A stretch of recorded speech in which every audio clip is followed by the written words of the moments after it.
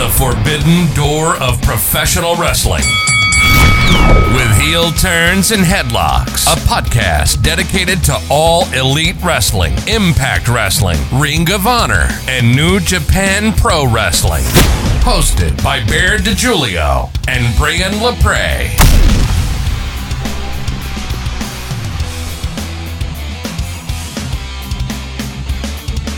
Ladies and gentlemen, welcome to another edition of the Heel Turns and Headlocks podcast. My name is Brian LaPrey, and with me, as always, my co-host with the most, the hung man from Chicago, the Second City Saint himself, Bear DiGiulio. I wish I was hung, man. That's all I got. And already we need the explicit tags for those that. Beyond our crippling insecurities, we are here to talk about one of the hottest topics in all of professional wrestling, and that, of course, is Forbidden Door. Now, that is a term that if you have paid any amount of attention at all to professional wrestling, you have heard pretty much ad nauseum over the course of the past, year or two. The opening of the Forbidden Door. Here comes Kenta to team with Kenny Omega, and here comes Minoru Suzuki and Tomohiro Ishii, et cetera, and even beyond the realm of Japanese wrestling infiltrating AEW, here comes NWA and Impact and even a little MLW, kind of, barely, not really. It's just been a pretty wild experience. And funny thing is, I was speaking to my wife earlier, and she even mentioned how cool it is that people from other companies are actually on this show instead of pretending they don't exist, a concept. And because of that concept, here we are. We are here in a world where roughly a month from now, depending on when you listen to this, AEW and New Japan Pro Wrestling will be holding a show together for the very first time. Now, if you're a wrestling historian, perhaps you know that in the past, ironically, New Japan Pro Wrestling held a show with the WWF. It's been a long 30 plus years, and here we finally are again, where major companies are not afraid to work together. Again, a novel concept. If you listen to this show, you know that we are quite fond of this idea for various reasons. One being that Bear loves AEW, and the other being that I love New Japan Pro Wrestling. And here we are to talk about the combination of two of the driving forces of professional wrestling. And however you feel about wrestling versus sports entertainment, WWE has made it abundantly clear that they are sports entertainment, that they want to be known as sports entertainment. And we, as a certain segment of the fan base, love professional wrestling. And that's why this upcoming show in Chicago, Illinois, could potentially, set the industry ablaze and also create new avenues for both of these companies to explore all of the vast possibilities that this industry has to offer.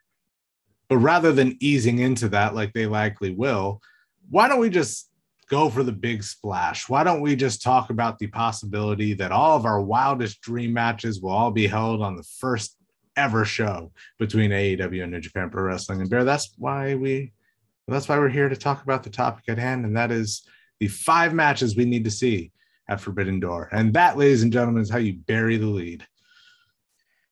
Fucking love it.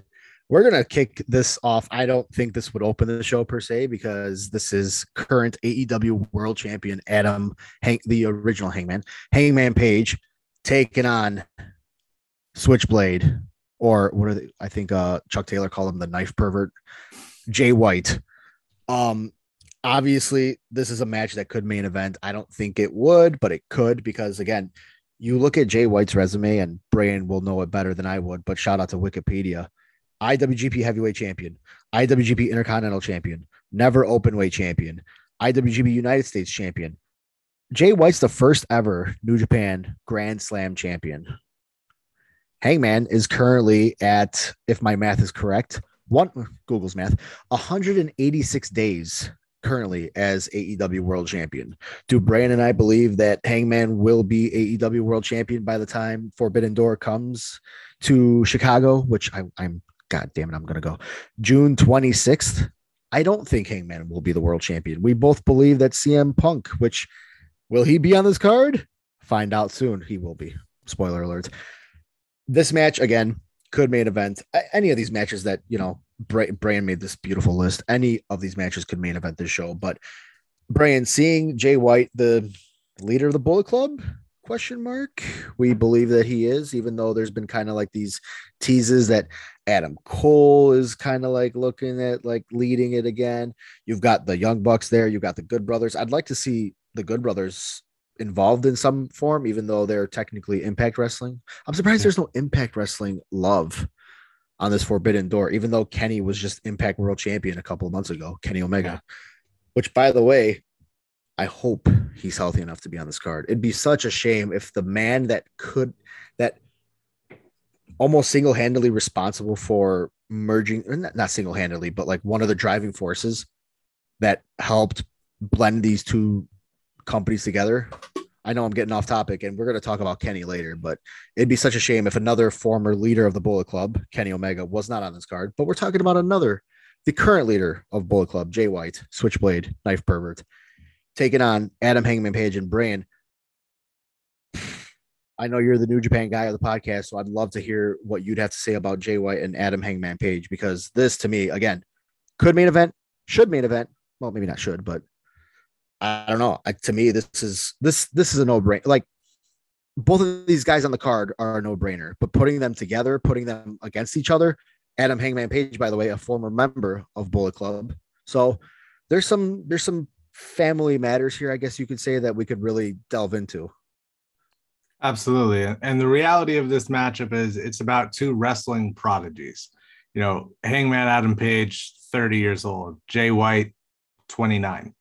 Jay White has already main evented Wrestle Kingdom. He's main evented Madison Square Garden. And, there was a match after him. Jay White versus Kazuchika Okada was the main event, and we all know it.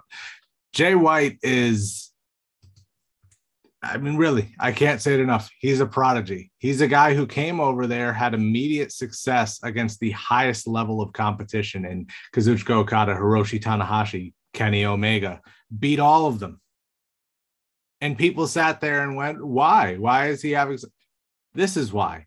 Because it seems like it was yesterday, 4 years ago, when he came back. 3 years ago. Crazy that it's only been 3 years, but also crazy that it's been 3 years. When he beat Kazuchika Okada at Wrestle Kingdom. This guy has just been on a steady ascension. And if you tracked his career, you know that he was mentored by none other than Alex Shelley. And he, like Alex Shelley, is just the complete package. He knows how to dissect an opponent. If you put him in the ring with a brawler, as sneaky and dastardly as he is, he will throw just as heavy of hands as anyone you put him in the ring with, which sounds just like Hangman Adam Page. If you want this to be a technical brawl, there are not many better technical wrestlers in the world than Jay White. This guy has every tool in the book. He has the look, he has the charisma, and he has the versatility to wrestle anyone. And more than anything, he has, despite only being 29 years of age, the experience. It's insane. You're talking about a guy who has main evented the wrestling venue in Madison Square Garden. The venue, period, in Madison Square Garden, and has main evented Wrestle Kingdom. You're talking about a guy who has held his own or defeated everyone there is to defeat, and that's why this match makes so much sense, because within that AEW bubble, you can say exactly the same thing about Hangman Adam Page, a guy who during his championship reign, well, he first had to beat Kenny Omega just to win the title, and then he went on to beat Bryan Danielson, and then he went on to beat Adam Cole. Adam Cole, all these people talking down about Adam Cole, go away. Dude has been the guy in every company he's ever wrestled for, and he's not the big fish in the small pond, because NXT was selling out all the same venues that we're giving other companies credit for selling out now. All I'm going to say about that. Adam Page and Jay White, this is a clash of basically the guys who are going to lead this industry for the next 10 years. And the reason I think that this match needs to happen is because this is what we're going to point back to 5 years down the line when everyone's saying damn, you know what rematch really needs to happen now that these guys are multi-time world champions, now that they're arguably the two best wrestlers on the planet? This is why this match needs to happen now, because they are the faces of the industry in the future. And you can already argue that they're getting dangerously close to that position already today. You just talked about how these two guys are I guess you could say the future of professional wrestling. Let's transition to, I'd say, the current day gladiators of professional wrestling, and match number 2 on this Forbidden Door dream card that we have. Bryan Danielson, arguably one of the greatest wrestlers of all time. I think it's safe to say that we need, not want, we need to see him take on Kazuchika Okada. We talk about matches writing themselves all the time, but Okada actually spoke about this match to Sports Illustrated just a few months ago. Bryan Danielson and CM Punk would make for some incredible matches, Okada said to Sports Illustrated. A lot of those dream match scenarios are about getting excited for the possibilities, and once the match is done, it's done. So it is important to keep that excitement and anticipation. I think still, if we wait too long, they'll both retire eventually. So I want to face them both while they're still active. We talked about it on the last episode. Go check that out when you have a chance. Spotify, Apple, all that good stuff. Just shilling the shit out of it. Bryan Danielson and CM Punk in particular don't have much time left, right? I mean, ideally they do, and they have long careers like Ric Flair. Whatever. My point is, both of those guys are going to retire eventually, right? So getting Danielson ideally against Okada, to me, just makes the most sense. I mean, you look at Okada's resume. We've talked about Bryan Danielson's resume on this podcast numerous times before when we were volume, I guess, Heel Turns and Headlocks 1.0. Now we're 2.0, or was this technically 3.0? Whatever. The point is, we have talked about Bryan Danielson's career, but like in WWE alone, he did literally everything except win a Royal Rumble. 4-time WWE champion, 1-time world champion, Intercontinental champion, US champion, tag team champion, Money in the Bank. Dude did it all, right? And then on the flip side, you have Okada, who currently holds the World Heavyweight Championship in New Japan, the IWGP Heavyweight Championship 5 times. He won the G1 Climax 3 times. He won the New Japan Cup 2 times. Okada's another one that's done it all. But when you talk about dream matches, you talk about dream scenarios. If we're going to get Okada in the United States on pay-per-view for the Forbidden Door, there's really only a select few names that you can put him up against. Punk being obviously one of them, obviously. Kenny Omega would be another dope one, but I think, Brian, you're going to explain it better than I could, but seeing these two guys go one-on-one is dream match city. And I don't know, I don't believe, has this match ever happened before? No. Between the two? No. And look, the thing is, I don't mean to put too high of expectations on this, but if there is any matchup possible to exceed what Kazuchika Okada and Kenny Omega did, this is the matchup. Taking it back a step, Kazuchika Okada, let me put it into perspective like this. A lot of people don't like this guy's takes, but I think they're valuable just to know that a match was at least worth watching. Kazuchika Okada has 22 5-star matches, according to Dave Meltzer. You want more of a community view? How about this? On cagematch.net, a widely utilized resource for rated matches, there are currently 21 matches with a rating of 9.70 or better. 7 of them, 33%, include Kazuchika Okada. Okada is the wrestler. Everything that is said about Randy Orton being the guy that you build to build a sports entertainer, I believe it. But Kazuchika Okada is everything and more. He has the look. He has the size. He has the strength. He has the versatility. I have seen this man put on classic matches against explosive athletes like Kenny Omega and Kota Ibushi. I've seen him put on classic matches against brawlers like Minoru Suzuki and Tomohiro Ishii. I've seen him bring the absolute best out of everyone. I've seen, in my opinion, 5-star matches against everyone from AJ Styles to Zack Sabre Jr. There is so much variety in what Kazuchika Okada brings to the table, because he is so easy to wrestle because he just doesn't seem to miss. You're talking about a guy who, before he was even 30, and he's only 34, people were already talking about him as one of the greatest wrestlers of all time. And now that he's back on top as the IWGP World Heavyweight Champion, he's not slowing down. He's not showing signs of rust. If anything, he's refined his craft. And even in a day of crowds that cannot be vocal, he's still putting on classics. His match against Will Ospreay at Wrestle Kingdom this year is arguably the match of the year so far. And it wasn't even his only match of that caliber. Matches with Tetsuya Naito and Zack Sabre Jr. right up there as well. He's killing it steadily. He's about to wrestle Jay White, by the way, for the IWGP World Heavyweight Championship. But you're talking about Okada, a guy who at 34, and even roll that back a little, because the last time he held the IWGP Heavyweight Championship was, well, the second night of Wrestle Kingdom 14, which was 2020. So at 32 years old, Kazuchika Okada was already number one all time in title defenses and days as champion. A title that's been held by Hiroshi Tanahashi, Keiji Muto, Tatsumi Fujinami, icons and titans of professional wrestling. Even if you haven't watched these wrestlers, Shinya Hashimoto, I can guarantee you, especially if you're an AEW fan, whoever your favorite wrestlers are in AEW are fans of these people. Okada outdid them all. When you could argue he hadn't even reached his prime yet, he is the main event player of our generation.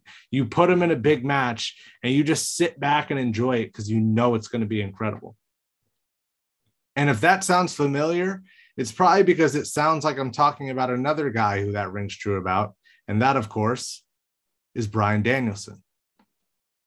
WWE, Ring of Honor, PWG, AEW, Pro Wrestling, no, it doesn't matter. Bryan Danielson has been putting on classics and clinics for 20 years?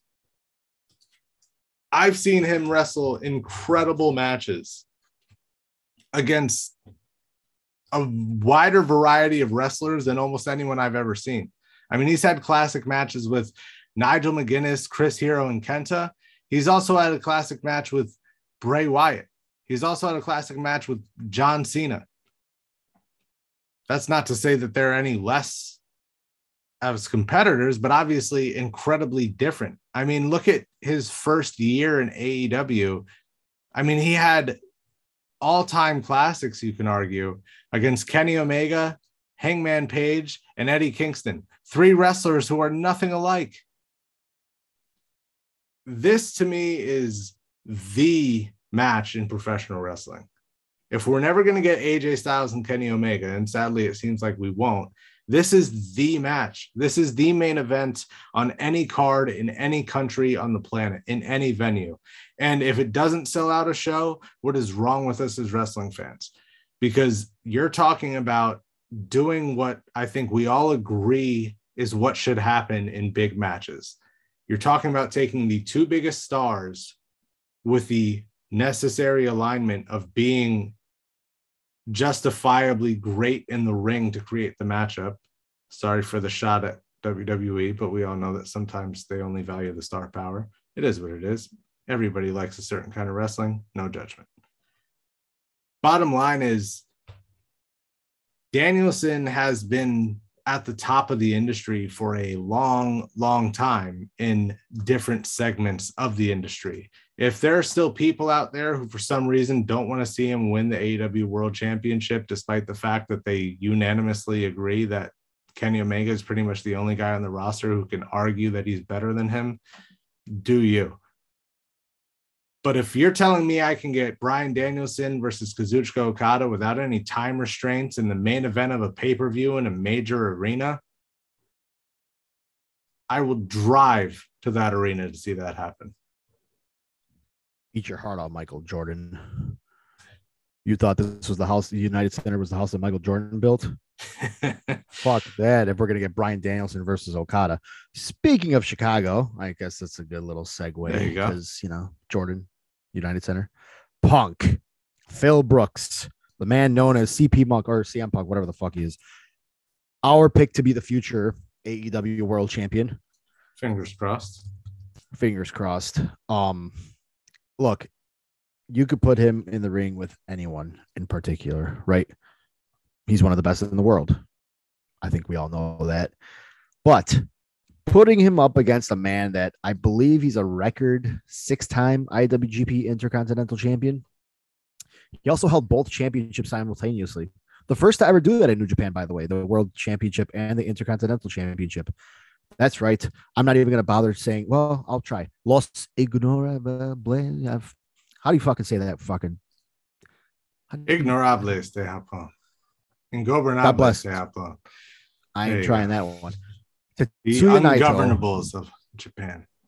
There you go. I'm just going to go ahead and just say the ungovernables because I thought they were dope when Andrade was in there, which I miss when Andrade was relevant. Anyway, Tetsuya Naito. Fucking A. Well, we don't know if he was under the mask, but I think we're just going to go ahead and assume. But is that a Sami Zayn thing too? Or it could be a Generico thing. Who got referenced tonight on Dynamite? That was nice. You know what? Make that bread, Sami Zayn. Fuck it. Look, CM Punk against Tetsuya Naito, to me, another one of those dream matches. I just talked about how Naito was the first man to simultaneously hold the World Championship and Intercontinental Championship. Naito has quite the impressive resume himself. We talked about the 6 IWGP Intercontinental Championship reigns, the 3-time Heavyweight Championship reigns. He's won the Tag Team Championships twice, the Junior Heavyweight Tag Team Championships once, never Openweight Championship. He won the G1 Climax twice. He won the New Japan Cup once. Putting him up against a future Hall of Famer wherever Hall of Fames matter in the world of professional wrestling, CM Punk. I mean, look, again, our pick to be the future AEW World Champion, having him go into the United Center as World Champion, you could put him in the ring with anyone. But putting him up against such a, I don't want to call him a charismatic enigma, but like Naito to me is such a, that character is so cool. I don't even have to understand what the fuck he's saying. He's just such a badass. Seeing those two, those styles clashing, pun intended, shout out AJ Styles, seeing those two guys clashing in the ring would just be super dope to see. Obviously, we're not going to do a predictions thread here, but I would see CM Punk obviously taking this dub here. But I think it'd be entertaining as shit. It'd be such a good wrestling. It'd be a good wrestling match overall. And Brian, you're the big New Japan guy, so I'm going to give it to you. But Punk versus Naito, I mean, another one, the term dream match, we've talked about it on this podcast. It's so loosely thrown around, right? Okada versus Danielson is an obvious dream match, but Naito versus Punk, while it's not like one of those, oh my God, we need to see it, I think it'd just be cooler to see than anything. Don't you agree? Absolutely. And the thing about Naito that I love in this matchup is that these are two guys who in different ways were not supposed to have the success that they have. When Tetsuya Naito first came back from Excursion in New Japan Pro Wrestling, he was rejected by the fans. He was booed mercilessly. And when you watch him and you see these little heel characteristics slowly peeking through, while he's still putting on incredible matches, by the way, it's almost reminiscent of that famous CM Punk interview where Punk talks about the fact that Vince asked him, do you think you can be a heel? That was like the experience of when Tetsuya Naito went on a second excursion to Mexico, found this ungovernable character, and became a phenomenon. He is, including Okada, he's the most popular wrestler in New Japan Pro Wrestling. It's said over and over again, and it's true. He is brash and arrogant and a master of psychological warfare, which, again, sounds like CM Punk.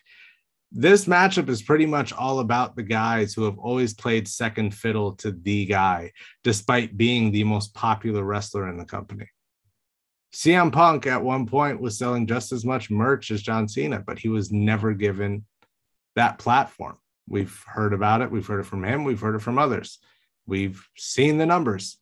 Tetsuya Naito has been more popular than Kazuchika Okada, but has not experienced the same level of success. Obviously, both of these guys are still multi-time world champions. They're faces of their generations and their respective companies and I guess countries and overall industries.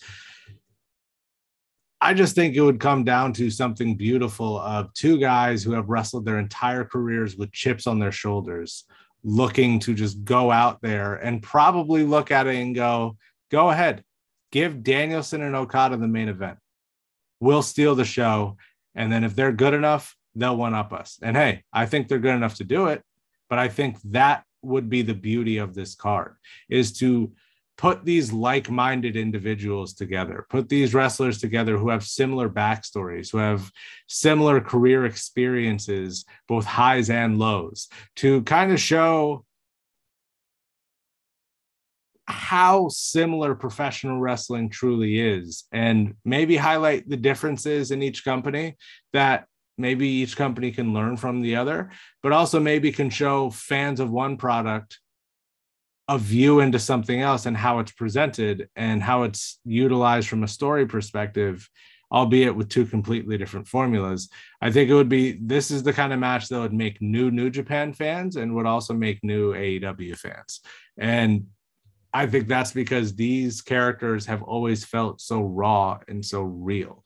Because, by the way, Tetsuya Naito, one of the best storylines in all of professional wrestling history, is one that I don't think gets enough credit. And that is the fact that when Naito was supposed to wrestle Okada for the IWGP Heavyweight Championship at Wrestle Kingdom, they conducted a fan vote in which the fans actually selected the match between Shinsuke Nakamura and Hiroshi Tanahashi, which was for the Intercontinental Championship, a great, valuable title, but second to the Heavyweight Championship, to actually usurp them and main event the show instead.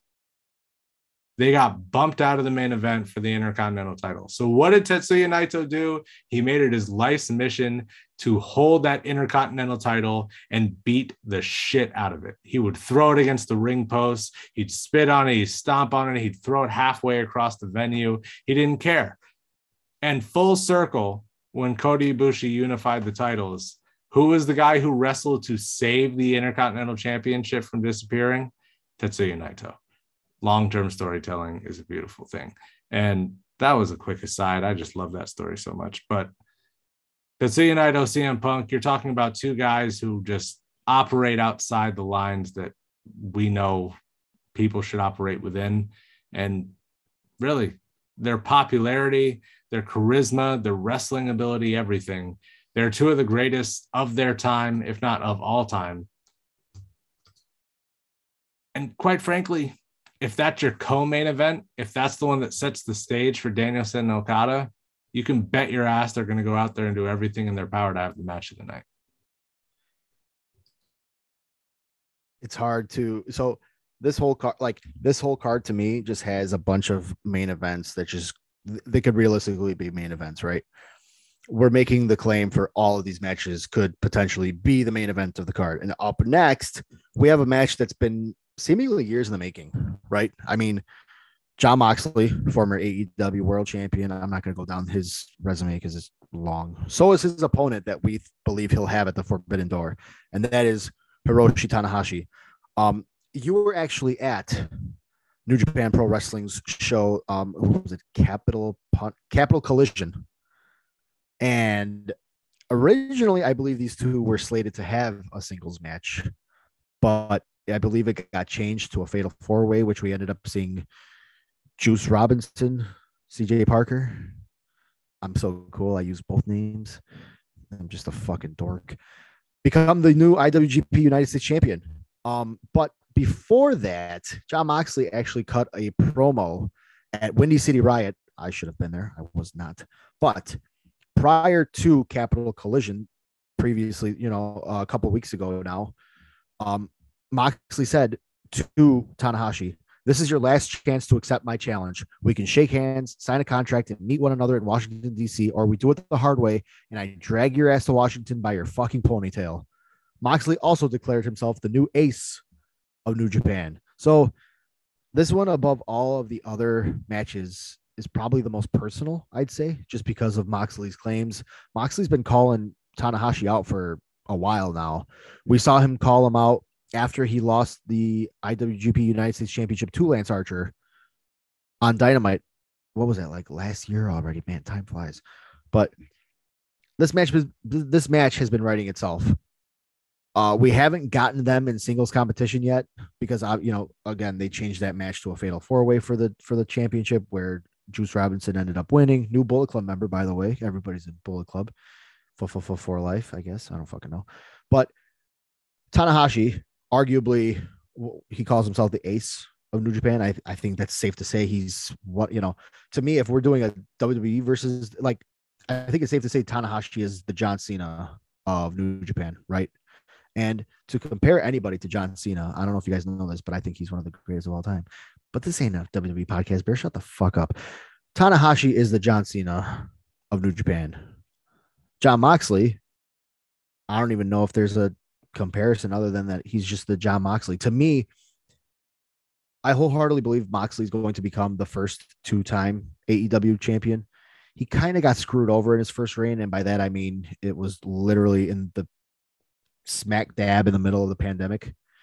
He wasn't able to really utilize Moxley's a promo guy first and foremost. I love Blackpool Combat Club. I love what they're doing. I think he and Danielson are both future world champions in AEW. Like I said, Moxley to me is going to be the first 2-time world champion.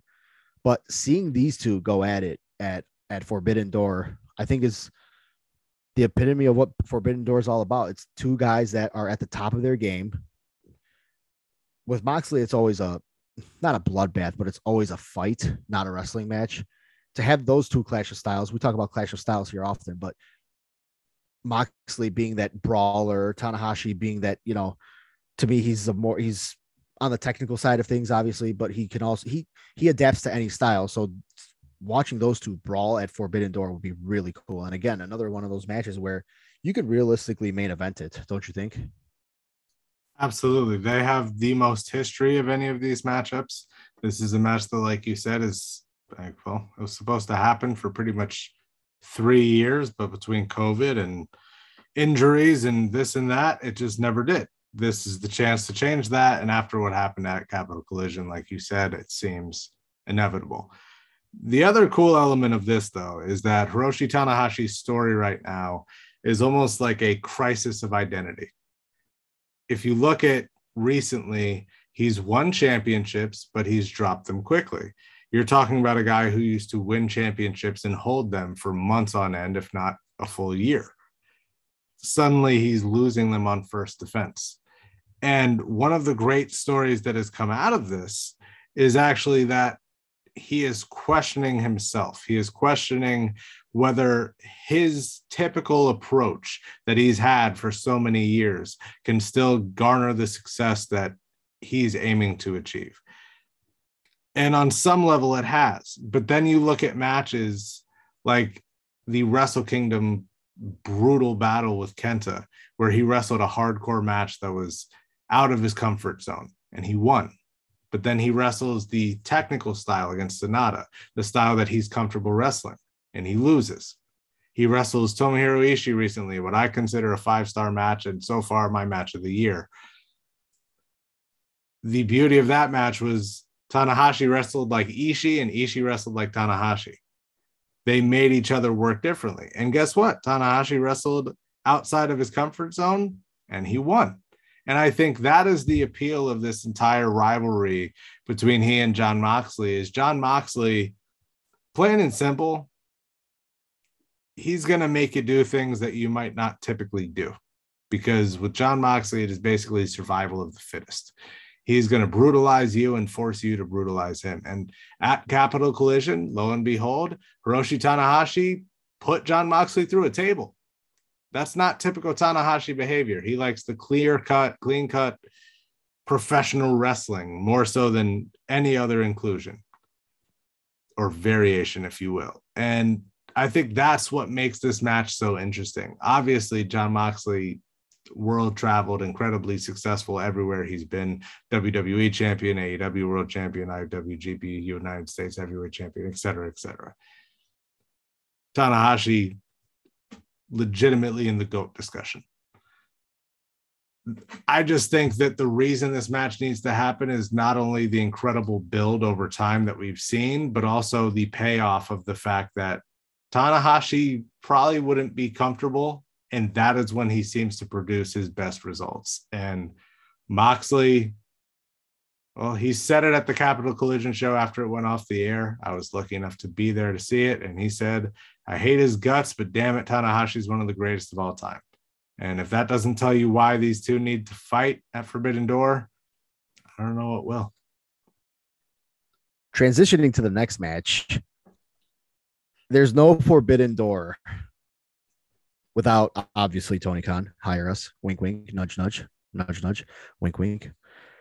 But there's no Forbidden Door without Tony Khan, and there's no Forbidden Door without Kenny Omega, right? Now, we don't know Kenny's status heading into Forbidden Door. We don't know how the rehabilitation stuff is going. I mean, when he left just a few months ago, he mentioned that he had a lot of stuff to fix. I don't exactly know how many surgeries he needed or how much rehab he had to do, but that man was fucking broken. And I'm not talking about Matt Hardy. That Kenny was just all around just broken and beaten. And I mean, he was world champion in like 3 or 4 different promotions at the same time. That alone has got to take a toll on your body. And plus, he was a star in New Japan prior to AEW, and as we all know, New Japan style, not necessarily one that's easy on the body. You know what I mean? They, for all intents and purposes, Brian and I a couple of months ago watched an Ishii match, and I'll admit, prior to that, I didn't watch too much of New Japan, but watching Ishii in particular just dissect and beat the fuck out of everybody in his way, to me, what do they call him? The Stone Pitbull. He made a fan that night in Bear. I'll tell you what.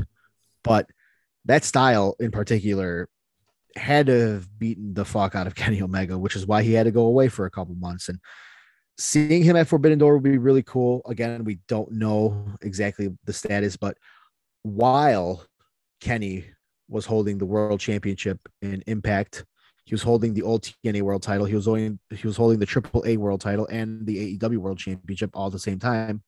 During that time, the man that we're about to talk about, Shingo Takagi, am I saying that right? Yep. He was the New Japan Pro Wrestling IWGP heavyweight champion at that point. So it was feasible at one point for this match to have already happened. Kenny, the belt collector, could have went on to face Takagi for the title. Obviously that didn't happen, but this is another one of those matches where you could put Kenny in there with anyone. I mean, to me, he alongside Tony Khan, and the Young Bucks, obviously, but like they are the Forbidden Door. All In doesn't happen without Kenny, the Young Bucks, Cody, obviously, Hangman, all taking a gamble on themselves. AEW doesn't become a thing without All In. All In doesn't happen without the ties to New Japan. All In was such a dope pay-per-view, by the way. And now we're getting Forbidden Door because of, I'm not going to say it all lies in the hands of Kenny Omega or it's because of Kenny, but Kenny was one of those factors. It'd be such a shame if he wasn't on this card. So again, realistically, you could put Kenny in there with Ibushi. You could put Kenny in there against Jay White, which I think that was kind of what it was leading to, little Bullet Club war ties, all that good stuff. But Brian, seeing Kenny against Shingo, fuck. Another one of those matches where, you talked about it before, how certain guys just adapt to styles. Kenny Omega would adapt to Shingo's style, and these two would, to me, they'd probably just, for all intents and purposes, just beat the ever-living fuck out of each other. Pretty much. Look, Shingo Takagi and Kenny Omega, I think another two wrestlers who have interestingly similar backstories. For a long time, Shingo Takagi was arguably the ace of Dragon Gate. He was the powerhouse of Dragon Gate. So even if he wasn't the ace, you can't deny with the amount of success that he experienced, with the caliber of matches that he was putting on with every variety of opponent, he was the guy. You know, he was the attraction because he was unlike really anyone else in that company. And he gambled on himself and he became a free agent and he went to All Japan Pro Wrestling and competed in Champion Carnival, which was a huge departure and a huge risk because he was essentially the giant junior heavyweight. And he was now going into a land of giants against true heavyweights and some super heavyweights, and trying to prove that my smash mouth, in your face physical style can still work. And he did. And it worked. And then he went to New Japan Pro Wrestling and they put him again with the junior heavyweights, possibly to just ease that transition. And slowly but surely, the dude was just churning out banger after banger after banger. His Best of the Super Junior final against Will Ospreay is one of the greatest matches in wrestling history. And then he transitions to the heavyweight scene through the Never Openweight Championship. Had an incredible rivalry with Hiroki Goto, has had years of instant classics with Tomohiro Ishii, has had great matches with Tanahashi and Okada. And now, unfortunately, it was during the pandemic, but he was the IWGP World Heavyweight Champion. And when that belt was cursed, and it seemed like Ibushi lost it right away, and then he got sick and with pneumonia, and then Ospreay wins the title and he gets injured, and it just felt like the belt was cursed. Shingo took it and brought validity to it and brought significance to it and prestige. And much like Moxley did for AEW when the pandemic happened and crowds could not be present or could not cheer, Shingo played that same role and he carried New Japan Pro Wrestling through 2021. And there were other wrestlers obviously who helped, but he was the flag bearer at a time where Kazuchika Okada seemed to be figuring out what the next chapter of his career would look like, at a time when key figures could not even be in the country because of COVID restrictions, including Jay White, who we talked about, including a Will Ospreay. You know, crucial wrestlers were either injured or just sidelined through no reason, no fault of their own. He took on that burden of leading the company and he did it, and he was incredibly successful. And whether he's been a junior heavyweight or a heavyweight, he's wrestled any style that you've asked him to. He has adapted to everyone, all the while bringing this incredible blend of power and velocity. There's just such snap in everything that he does, and it makes everything feel so much more impactful. And that obviously sounds a lot like Mr. Kenny Omega. And really the reason that we landed on this match is, well, for one, let's just call a spade a spade. It's one of the few matches that we haven't seen Kenny Omega wrestle yet.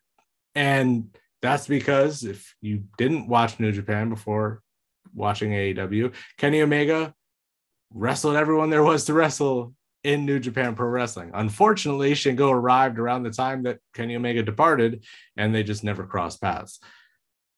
These guys are so similar, despite their differences in their moveset. You know, Shingo Takagi is a lot more grounded in everything he does, while Kenny Omega is, you know, a little more aerial in his attacks. Even his strikes have a little bit more height on them, if you will. They're so similar just in the intensity that they bring, in the adaptability that they bring, in the fact that they've traveled these paths where Kenny Omega, much like Shingo was the guy in Dragon Gate, Kenny Omega came up through DDT. It's a great story just to look at two guys who have basically gambled on themselves and seen it pay off beyond their wildest imaginations. A, that's awesome. B, I think it makes for a fantastic platform to build this story on. Shingo Takagi very much in that best in the world discussion. Kenny Omega, obviously the same. And look, you could say this about all 5 matches so far. This could steal the show. This could main event. This could be the one that everyone walks away from. Oh, sorry about that. This could be the one that everyone walks away from Forbidden Door and simply says, that is the match I'm going to remember for the next 10 years of my life.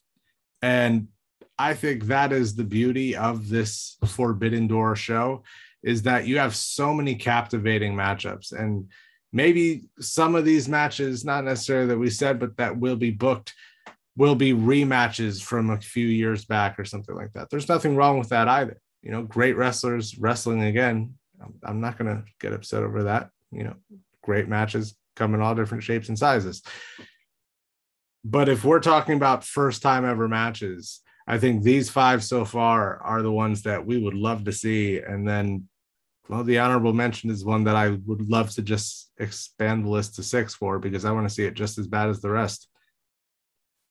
Big meaty men slapping meat. Oh yeah, but they're not just slapping meat, motherfucker. They're beat. We talked about a couple of matches that, you know, the two men would just beat the ever living fuck out of each other. I don't think any match on this card compares to the match that we're about to fucking say, which is current reigning and defending undisputed Ring of Honor World Television Champion Samoan Joseph, or California Joseph, California, not Samoa. What the fuck? Taking on a man that I just recently talked about, who made a fan out of me just a couple of months ago with Brian over Zoom one night when we were just watching some wrestling. Another former Ring of Honor World Television Champion, Tomohiro That's Ishii. a good call. I didn't even think of that. Wikipedia. Fucking love it. Dude, so to me, like, all of these matches, dream matches, right? This match in particular, for me personally, because we watched Ishii a couple of months back on Zoom, the two of us, which maybe we should do some watch alongs. I think that'd be fun. That'd be cool. One day we'll be on YouTube. That will be on YouTube one day, folks. Then you can see our beautiful faces. Well, Brian's beautiful face and Bear's whatever. So Ishii's like 5'7" and like 220 pounds, right? Yeah. He's a short dude. But when you look at him in the ring, holy fuck. That's a guy, if you see him in an alley, even if you're in the fucking mean streets of Chicago or up in New York like Brian is, you see a guy like Ishii in the fucking alley, dude, you're fucked. Yeah. That man is just gonna beat the ever living shit out of you. There's a reason why they call him the Stone Pitbull, right? I mean, these two guys, though, in particular, putting that intensity in the match, putting that just it's hard hitting. It's hard hitting. The New Japan style in particular, or I guess strong style is what they call it. Ishii, like what's the word I'm looking for? Strong style is Ishii's style. And putting him against Samoa Joe, who, by the way, throws a mean chop, you know, it's to me, this is a fucking big meaty men slap and meat match made in heaven. We've seen Samoa Joe succeed everywhere he's gone. Ring of Honor, TNA, obviously. He's on the Mount Rushmore of TNA / Impact Wrestling, whatever you want to call it. He's also one of the guys that is probably one of the only 3-time NXT champions, if I'm correct, maybe alongside Nakamura, I believe. 2-time United States champion, Dusty Rhodes Tag Team Classic winner. Everywhere Joe's gone, we talk about this a lot with like Adam Cole. Everywhere Joe has gone as well, he's succeeded. And he's become one of the guys. He's one of the flag bearers for the current Ring of Honor brand, which, again, we don't really know what's going on with Ring of Honor. We just know that their titles are represented on AEW television, which I think is really cool. Seeing these two go head to head, to me, is worth the fucking price of admission alone, right? I mean, again, I said this maybe like 4 times already, but big meaty men slapping meat. Fucking love it. I need it in my veins. Inject it. I made this comment earlier. If you remember, the professional wrestlers that you love in AEW, Ring of Honor, etc., are likely diehard fans of Japanese professional wrestling. Samoa Joe is that, very much so, much along the lines of Bryan Danielson and Eddie Kingston and Jon Moxley, etc. Joe, by the way, I will reference a match to give you a baseline of why this battle needs to happen. In 2005, Samoa Joe wrestled a 5-star match against Kenta Kobashi. The name of the pay-per-view, very simple, Ring of Honor, Joe versus Kobashi. It was one of the most important matches in professional wrestling history. That is the match that led to, well, the fun little tidbit is Kenta Kobashi, arguably the greatest of all time, was afraid to come over and wrestle for Ring of Honor because he didn't think anyone would know who he is. Samoa Joe convinced him to do so, and that match had basically the independent wrestling equivalent of a Hogan versus Rock level crowd. It was incredible. And they beat the hell out of each other. And that was that. And the very next night, they actually had a great tag team match with Homicide and Loki. Also worth checking out. Both of these matches are on YouTube. If you have the time, check them out. They're fucking awesome. My point is that match led to Kenta Kobashi going back to Pro Wrestling Noah, and essentially that bond being forged between Noah and Ring of Honor as strong as it was, which gave us Kenta and Nomichi Marufuji and Kazuhiko Nakajima, guys who Jon Moxley himself has said, and I quote, "If you were a wrestler during my era, you stole your shit from Kenta." And that's true about Marufuji and Nakajima as well. I know a lot of times people go, "Oh, Meltzer, Japanese wrestling is overrated." Japanese wrestling has directly influenced everything in professional wrestling today, WWE, AEW, whatever. And the reason I'm referencing this is because Samoa Joe has a massive hand in forging that relationship between the Japanese wrestling scene and the American independent wrestling scene, which now you can basically just call, I don't know, AEW.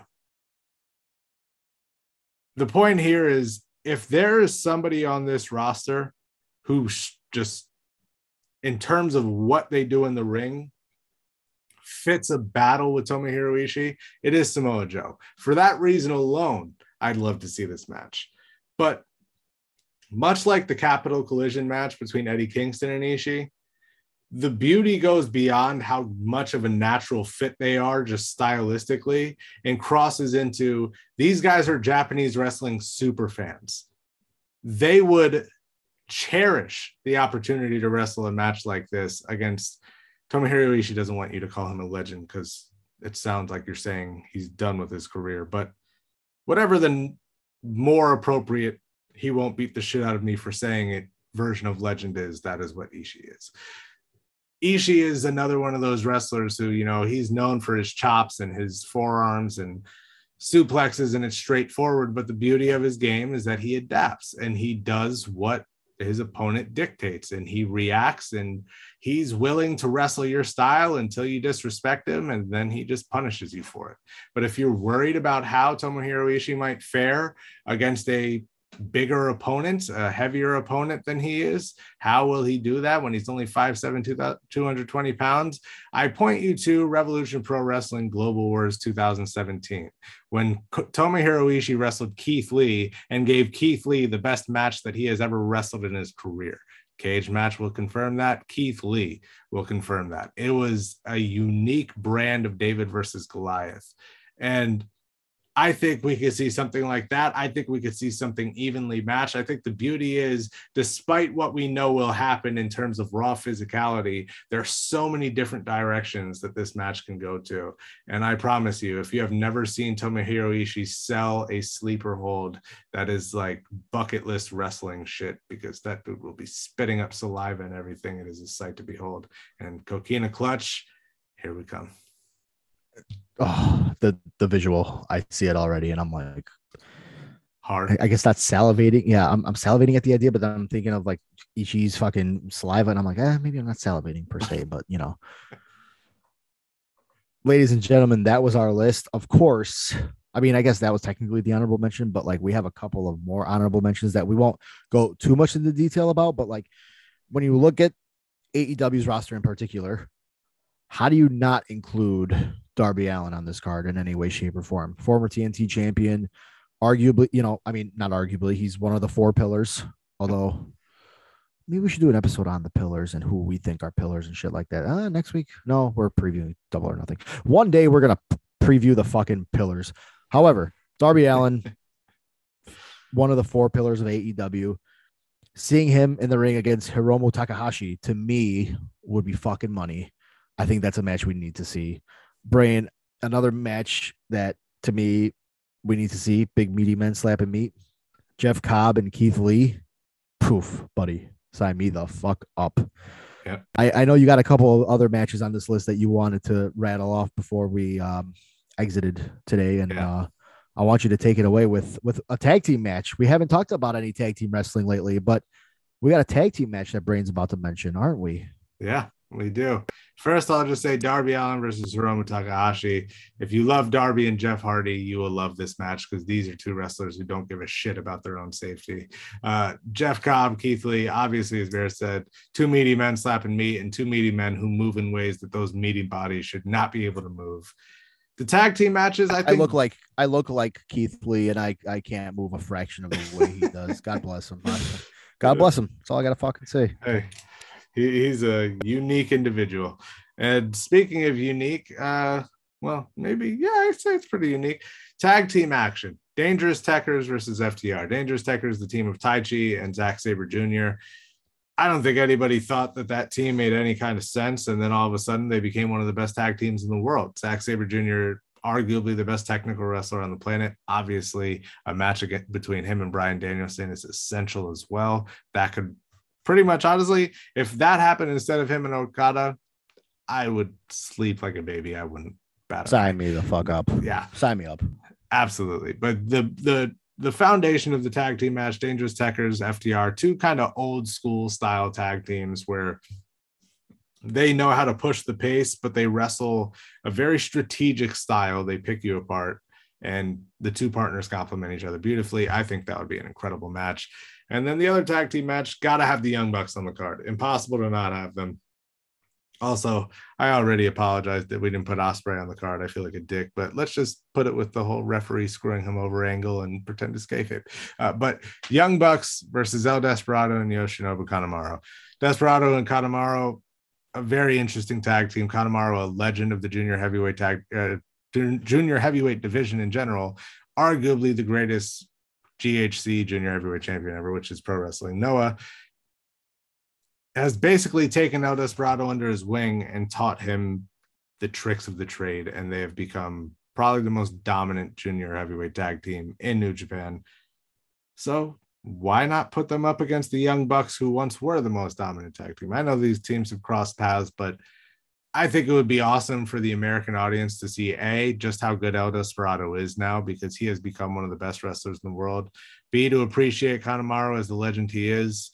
And also see the Young Bucks in a match against an opponent that will really try to negate their strengths. And I think that is when the Bucks are at their best. So that is our card for you, ladies and gentlemen. That is 10 matches. And obviously we'll find something for Ospreay.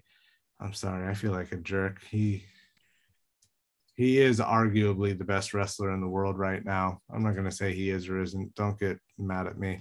But let's just go and say Andrade El Idolo versus Will Ospreay. You know you want to see it. We'll leave it at that. On that note, Mr. LaPrey, I think I got some fucking merch to shill. Shill away, baby. TeePublic. That's right. The official new logo of Heel. Well, not new. Newish. It's black and red now. It's fucking cool. TeePublic.com / you guessed it, Heel Turns and Headlocks. They've got hoodies. They've got t-shirts. They've got kids shirts. That's right. I'm going to order one for my fucking child. They've got stickers.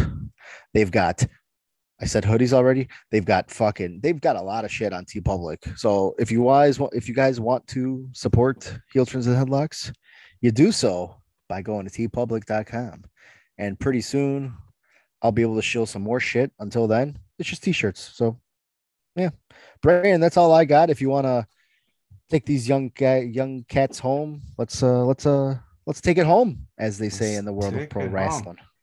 Well, first and foremost, thank you everyone for tuning in, listening to us, indulging us, if you will, and giving us a chance. Coming back for the ride. Coming back for the ride. We appreciate the support. We know it's been a wild journey, but we appreciate every ounce of support you've given us. And because of that, we're just going to keep on churning out episodes and building the brand. And as Bear said, you'll see us on YouTube at some point, and we'll go from there. And in the meantime, let's all enjoy the beautiful thing that is professional wrestling, and really just stay safe out there, everybody. Life is crazy. COVID's crazy. People are going crazy, and just stay safe, be happy. And, as they say, if you can't do anything else, keep on loving professional wrestling. Did you do that last episode?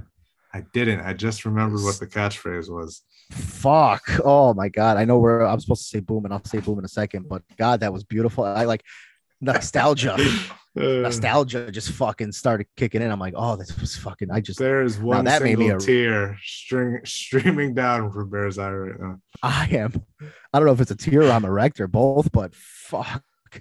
On that note, the best on that note, the erection and the tear. God damn. Yeah. Weird. However, what a way to end the episode. Just boom and put us out of our misery. I just did. On that note, again, fuck you. Boom. Thanks for listening. Catch us on Twitter at heel_turns_pod and on Instagram at heel turns and headlocks. We'll see you next Thursday. Bye-bye.